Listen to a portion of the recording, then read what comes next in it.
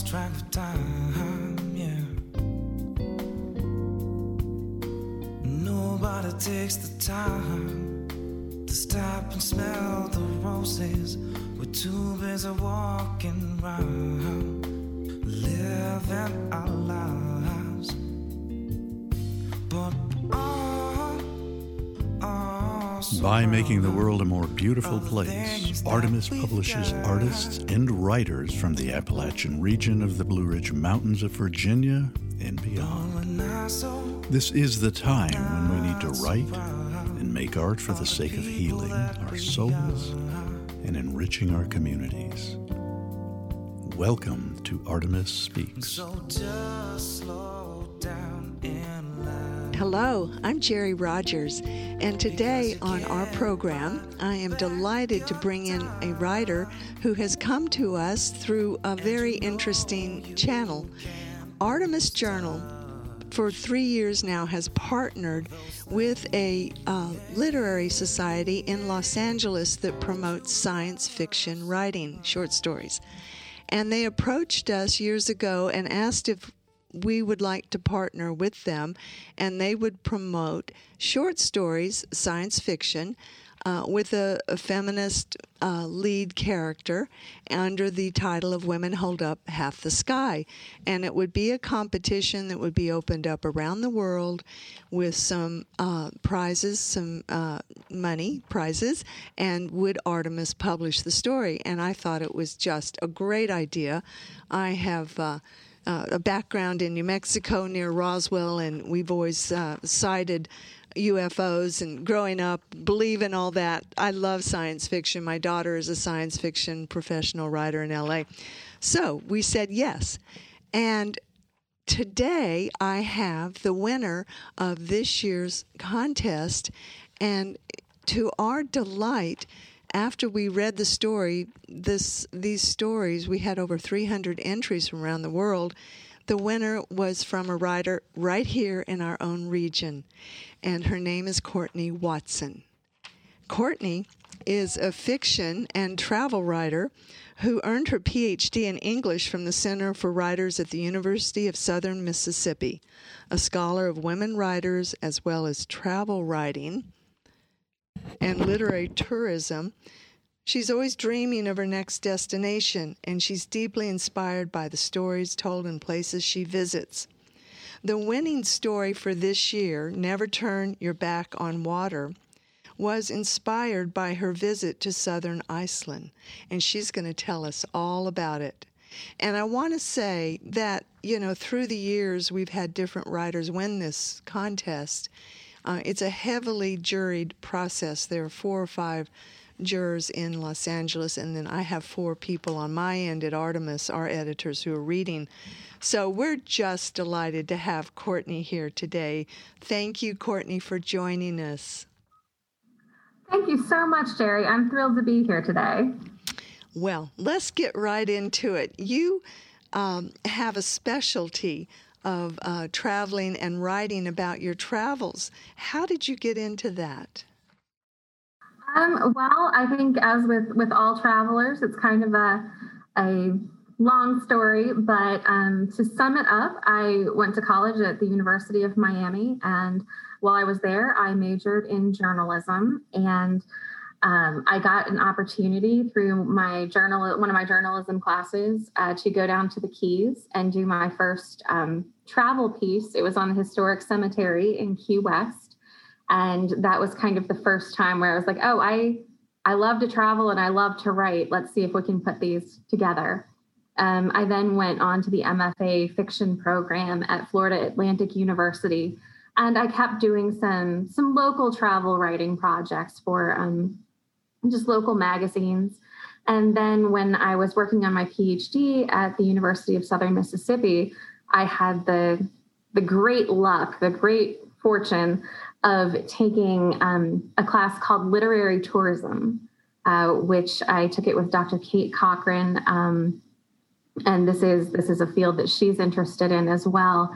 And that just kind of lit my imagination on fire about the possibilities with that. So the class was Literary Tourism in the South, and there was a travel component to it where we traveled to some major literary sites in Mississippi. So Jackson, Mississippi, learning about Eudora Welty and Richard Wright, going to their homes and their graves and all of that.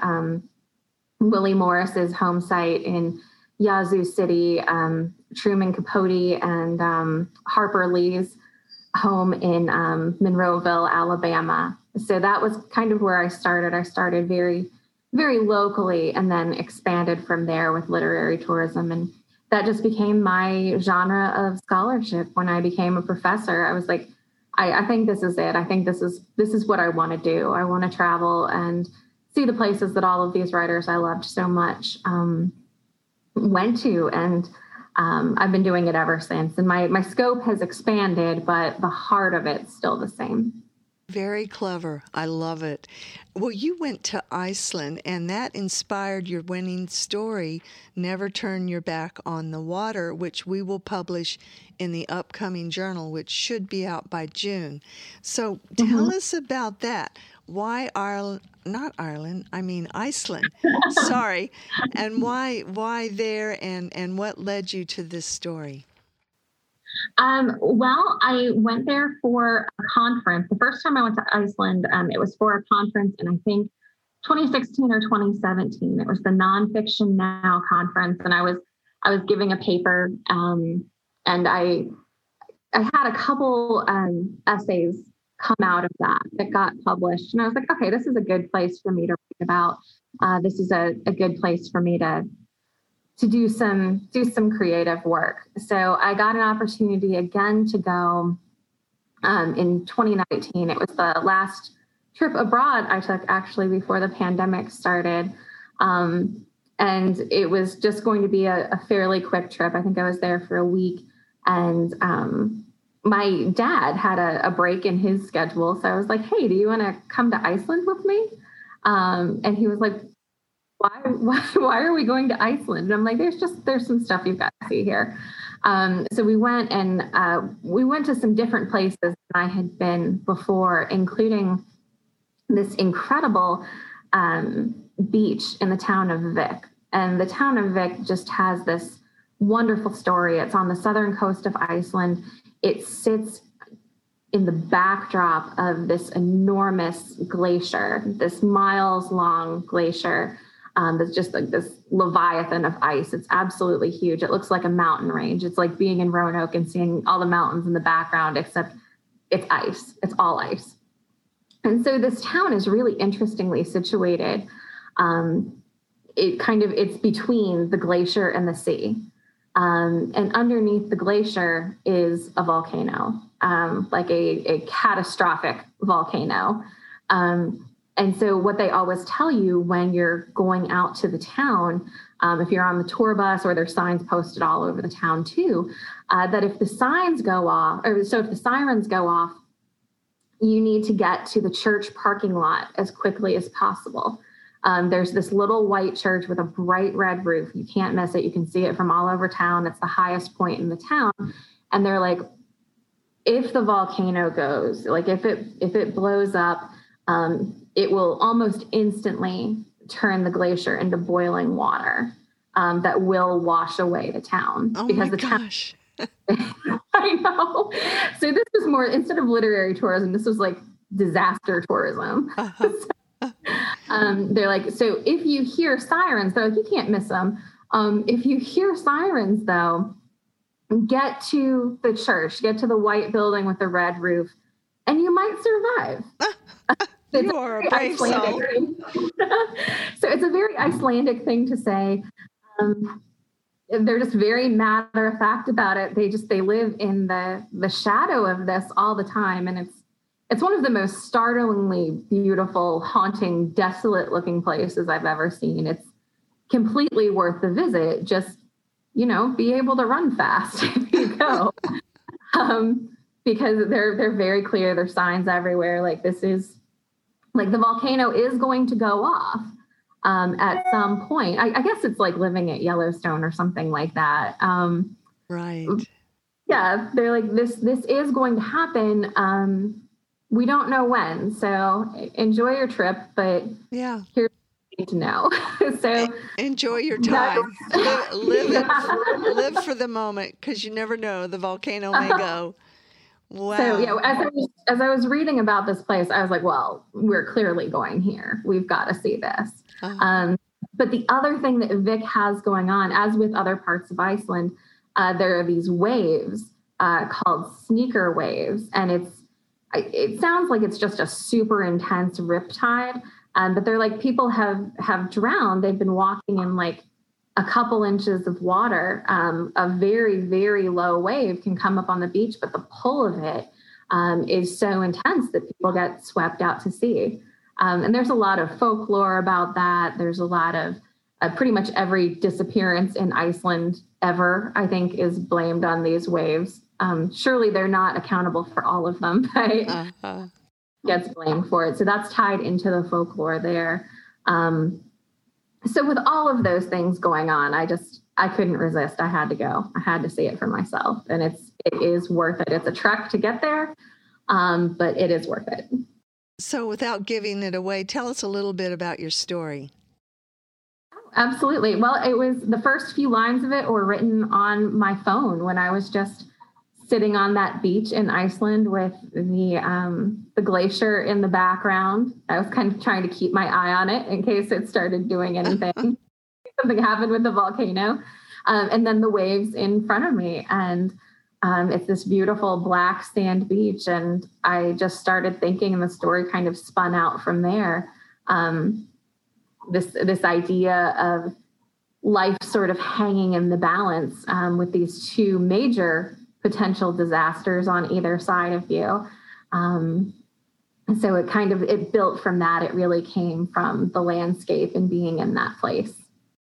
Well, I'm sure our readers will enjoy getting it once Artemis is published. Thank you for that story. You have also traveled to some other very interesting places. In fact, we started talking about Hemingway. I've been reading Movable Feast recently. The Burns documentary last week made me go back and revisit Hemingway, and you belong to the Hemingway Society, right? I do. Yes, I do. I've belonged to the Hemingway Society for several years now, and they do something that's just absolutely incredible. They have yearly conferences, or it's every 2 years, and they'll have a conference in the United States, and then the next conference will be somewhere abroad where Hemingway is famous for having traveled to and having written in. So it's really, it's a really interesting society to belong to, and they go to all sorts of exciting places. They've been to Pamplona, and one of the conferences that I went to was the anniversary conference, which was in Paris. And that was really incredible. It was the 50th anniversary conference, and Hemingway's daughter-in-law, Valerie Hemingway, who's a wonderfully respected writer in her own right. But kind of her claim to fame, how she got started, was as Hemingway's assistant. And she followed him around during one of his last trips to Europe before the end of his life.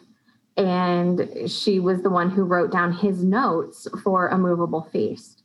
So it was such a privilege and such a thrill to get to hear her speak and talk about her experiences of just going around Paris, going around France and Spain, actually, with Hemingway during that time, and listening to him reflect on his early life there. And A Movable Feast is probably my favorite work of his. I love his nonfiction.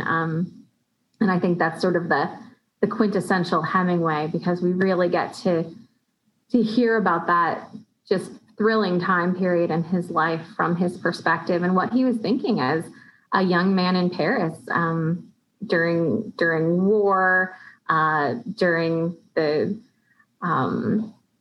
really the age of the modernists. Right. So, and he fell in with Gertrude Stein, who then helped him launch his career, right? She did, yes. One thing I always tell my students when we study modernist literature is to not forget the fact that without Gertrude Stein, there is no Hemingway. She was such an enormous influence on him as a writer, but also her editing was really critical to the publication of his early work. So in addition to being a brilliant writer herself, she was incredibly supportive to that, really the whole lost generation of writers. I mean, her influence really can't be overstated. And I'm a big fan of her work as well. So that was the Hemingway Society, and it was great because we got to hear Valerie Hemingway and Adam Gopnik speak in the Eiffel Tower, just overlooking Paris, which was really incredible. There's a ballroom in the Eiffel Tower, which I did not know about that. But my talk was at the American University in Paris, and which is also just a beautiful space. It's a wonderful school. But that was really to hear her speak about Hemingway in the Eiffel Tower was just this surreal experience. So that's probably one of my favorite literary tourism trips. I loved that. And I'm also a member of the Fitzgerald Society, and I've spoken at the Fitzgerald conferences a few times. And our most recent conference before the pandemic was in Toulouse in the south of France. And that was also a really great experience because that's where Fitzgerald spent a whole lot of his time. So it was really interesting to kind of follow his path. So that was very cool, just through the south of France and into Spain and down to Barcelona was wonderful. Hemingway was amazing, and I'm a big fan of Paris and spent a lot of time there. You can't get much better than the Eiffel Tower. No, that was an incredible experience, and just imagining what it was like for him while he was there, and just all of the writers of that generation, of that era. I mean, that's my area, the expatriate writers of the modernist era. So anytime that I get to go there is an absolute thrill. I just finished the story about Mary hunting and killing a lion. And that's one of your favorite stories, right? Yes, I love that one. And of Hemingway's short stories, all of his stories set in Africa are just incredible. That's definitely a destination that I would love to go to as well. I haven't been there yet, so I would love to go down to Kenya and just see what he saw there. But the Short Happy Life of Francis McComber is also incredible and set there. And yeah, I definitely love those stories. Wonderful. Well, I just got a question from Skip for you. Did Iceland just have a volcano eruption? They did. It's erupting now. You can actually go and see it. They have a very Icelandic setup. They're like, be careful, but here it is. Yeah, I've seen some incredible pictures on Instagram, and they classify it as being a little eruption, but it's there. It's smoking. It's smoldering. There's lava. It looks gorgeous. But yes, it's very timely. Isn't Iceland trying to limit how much tourism happens? It became so popular. Mm-hmm. Yeah, and I think they're in kind of a tough spot with that. They suffered greatly during the 2008 downturn of the economy. There were some major issues with Icelandic banks, and they kind of turned to tourism to save them, to save the economy, and it did so in a spectacular fashion. I think Reykjavik's really not that much bigger than Roanoke. It's a beautiful town, a beautiful place to visit, but it's small. I think the entire population of Iceland is about 300,000 people, and they get 2.5 million tourists a year. And some of that they've promoted themselves. Like Icelandic Air has incredible deals all the time for a 2 or 3 day stopover between the U.S. and continental Europe. So they promote it, but I think they're trying to find a balance as well.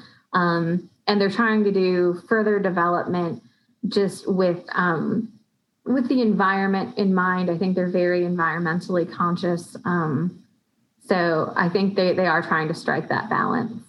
So we'd love to hear a little introduction to your story, first couple of paragraphs, give people a feel for what you wrote about.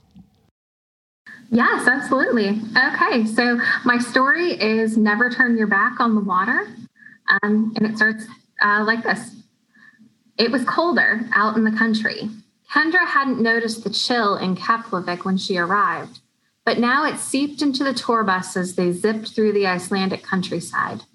Kendra traced her fingers over the window and wondered if her faculty mentor, Dr. Reagan Leary, had taken this tour before she disappeared. The tour guide cheerfully listed all the ways they might die on their day trip to the town of Vik on the southern coast of Iceland. There were a few Kendra hadn't considered. Lots of people get burned by the geysers, the guide mused. They stick their fingers in the boiling water and their skin blisters like sausages. It makes it hard for the guides when that happens. We put up warning signs. He shrugged as if to say, "What can you do?" The guide gestured out the window at the glacier, a miles-long leviathan of moss and gray ice. There is Katla, the volcano. She lives beneath the glacier, silent for a century. When she erupts, the sky will turn to ash and the glacier will boil, washing Vik into the sea. Someday soon, I think. Perhaps today. That was beautiful. Oh, thank you. Thank you, Courtney, for joining us today. That's a wonderful story, and I can't wait to share it with our readers when we publish in June our next Artemis Journal. And thank you to our audience for joining us today. Thank you to Skip Brown here at Final Track Studios for making this happen. He never skips a beat. And I will see you next time. Thank you. Can anybody tell me where we all lost track of time? Yeah. Nobody takes the time. You've been listening to Artemis Speaks. Artemis is a charitable organization now 43 years old and has evolved to be all-inclusive, a journal with essays, poetry, and art. 10% of the journal's sales are donated to a women's shelter in Southwest Virginia. If you're interested in learning more, artemisjournal.org. You can mail us directly, P.O. Box 505, Floyd, Virginia, 24091. The closing music and the opening music you're listening to is Jordan Harmon, and the song is Just Slow Down, a very appropriate comment for the times that we're in. If you want to read, you have to slow down. Artemis Speaks, the podcast, is recorded twice monthly at Final Track Studios in Roanoke, Virginia. All rights reserved, and is co-produced by Jerry Rogers and Skip Brown.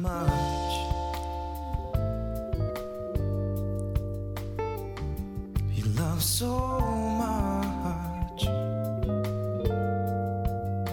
Can anybody tell me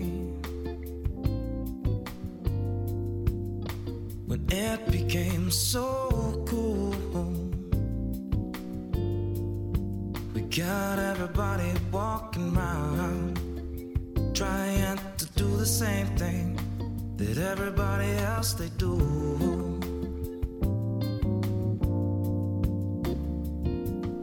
And you know, oh yes you know, you gotta be yourself.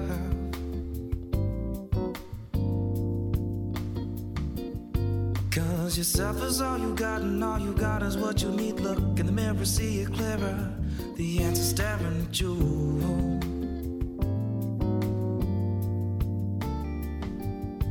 And so just slow down in life, because you can't buy back your time. And you know you can't lose those things that you love so much. You love so much. And so just slow down if you've got to, baby. Just slow down if you've got to. Just slow down if you've got to, baby. Just slow down. Yeah, just slow down if you've got to, baby. Just slow down if you've got to. Just slow down if you've got to, baby. Just slow down. Just slow down if you've got to, baby. Just slow down if you've got to. Just slow down if you've got to, baby. Just slow down. Just slow down if you've got to, baby. Just slow down if you've got to. Just slow down if you've got to, baby. Just slow down.